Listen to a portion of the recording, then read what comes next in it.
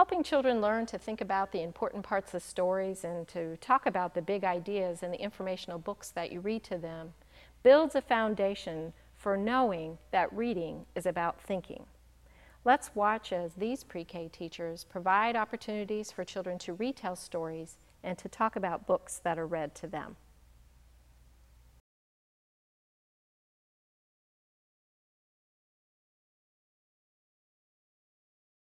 All right, so now we have how many pigs? Three. And how many houses? One, two, three. All right, could you please tell me what happens now in the story? The wolf gets in the houses and he blows the house. And he blows the houses. Kiss your brain, Jason, to the wood house. Okay, Jason, if you're the wolf and he's the knocker, what do you have to do now? Knock on that. Not on that, that's right, knock on that. Knock, knock. Come in. Wait. You say the words. A pig bell. Oh, What's the words again? Put it back Let's help Jason with the words.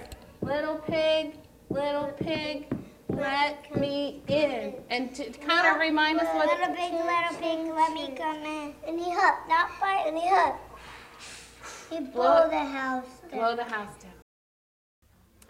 Throughout the week, we planned to have available for the children different versions of stories so that they can experience that not every traditional tale or every story ends the same way.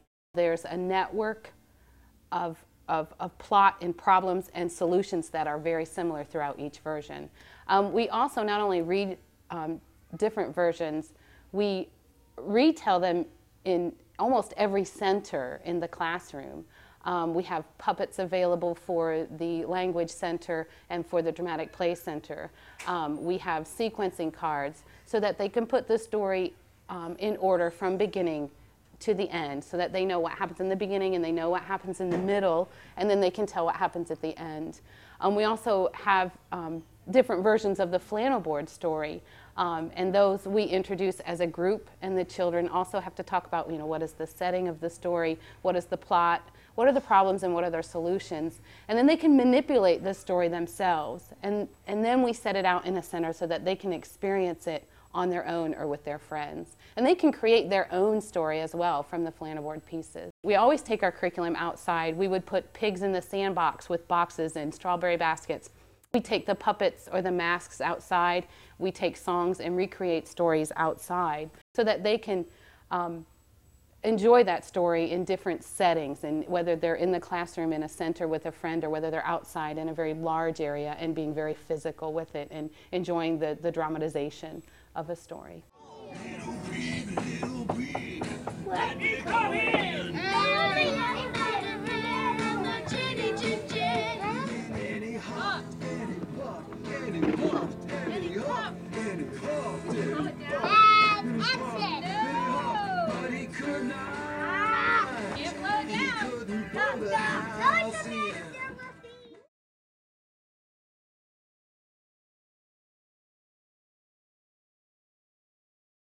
Make a 9. Yeah, that looks sort of like a 9, doesn't it, Noah? Yeah, but look at me. Can everybody see the pictures? Yeah. All righty. Everybody?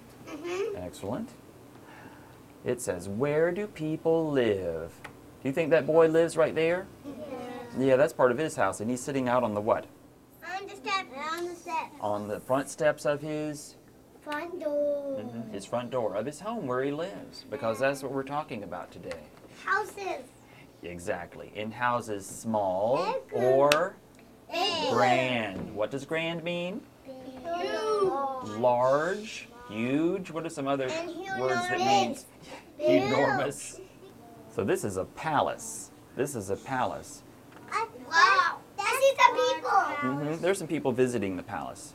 This palace is called Versailles. Can you say Versailles? I like It's in a place called France. that one. I like that one. Mhm. That looks like my church. Like your church? Yeah, it does sort of look like a church, doesn't it, Teresa? My Here, church Brady, has let's sit up, sweetie. My church has one big one and one. Exactly. I can't even stand everyone. Some homes are in the city, and some have trees and land. Which one is in the city? Over here. And what are these buildings called? Sand in my It's ear. okay, Miss Molly. Apartment houses. Very good. Apartment houses. So hundreds of people can live in each of these buildings.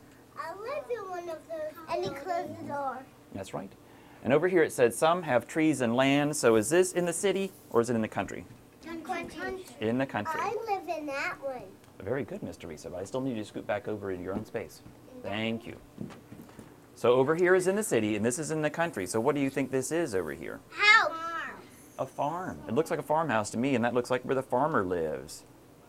Which home has no windows? That one. Remember? The teepee. The teepees. And which is made of glass? That That's one up here. It looks like it's all glass, except for maybe parts of the ceiling. Which one has a roof of mud? Right over here. And which a roof of grass? That one. Right down here. Over here in the islands. So what is water? Exactly. Which home is on a mountaintop? The castle. The castle. It's high up on a mountaintop in a country called Germany. Yeah, I'm gonna go there. I would like to visit Germany too. Look at all the pretty mountains and forests. Oh, really? Mr. Cha. Yes, Miss Teresa. Nana and Marie lived there on that boathouse. Do they have a boathouse too? Uh-huh. How cool is that? Mr. Chuck, that looks like the castle in Chitty Chitty Bang Bang. Oh, well, it might even be Marshall. I'm not sure. Because they Mr. made some of that movie in Germany. It looks like it. Mr. Chuck. Yes, Miss Molly. My grandma and grandpa live in the house. Like this too? Thank you, Mr. Noah. Which homes are built to stay in place? Which ones don't move, guys? That one and this one. They don't move at all. And which are made for motion? I've been on a huge Noah and Johnny, what do motion mean? movement. Movement. But I used to live in a trailer. Did it move? That never did the trailer. No, it just kind of stood there. You live in a trailer. I bet they could have been moved. Well, with the unit that we have of homes and ourselves, it has to deal with personal information. And personal information is going to draw language out of the children like a sponge. Because all 3s, 4s, and 5s, not to mention most of us adults, like to talk about ourselves. And so once you get them started on a conversation about their homes, where they live, what their families are like, you'll have to put it to a stop because it'll keep on going forever. And so you can get just tons of dialogue and information and talking out of each and every child. Rare is the child who doesn't want to talk about themselves and where they come from. As far as enhancing the child's vocabulary, it's very easy when choosing a book like A World of Homes, simply because there is so much material to work with and the flexibility of the material. Each of the images in the book, whether it has to do with color or building materials, you can have as much or as little of expanding the vocabulary as is necessary in each particular, whatever instance you're in, whether the children are young or whether they're older, and can expand their vocabulary that much more. You just saw 2 great examples of pre-K teachers providing opportunities for the children in their classes to retell stories and to talk about the books that were read to them. Now think about your own class and figure out ways that you can provide similar experiences for the children in your class.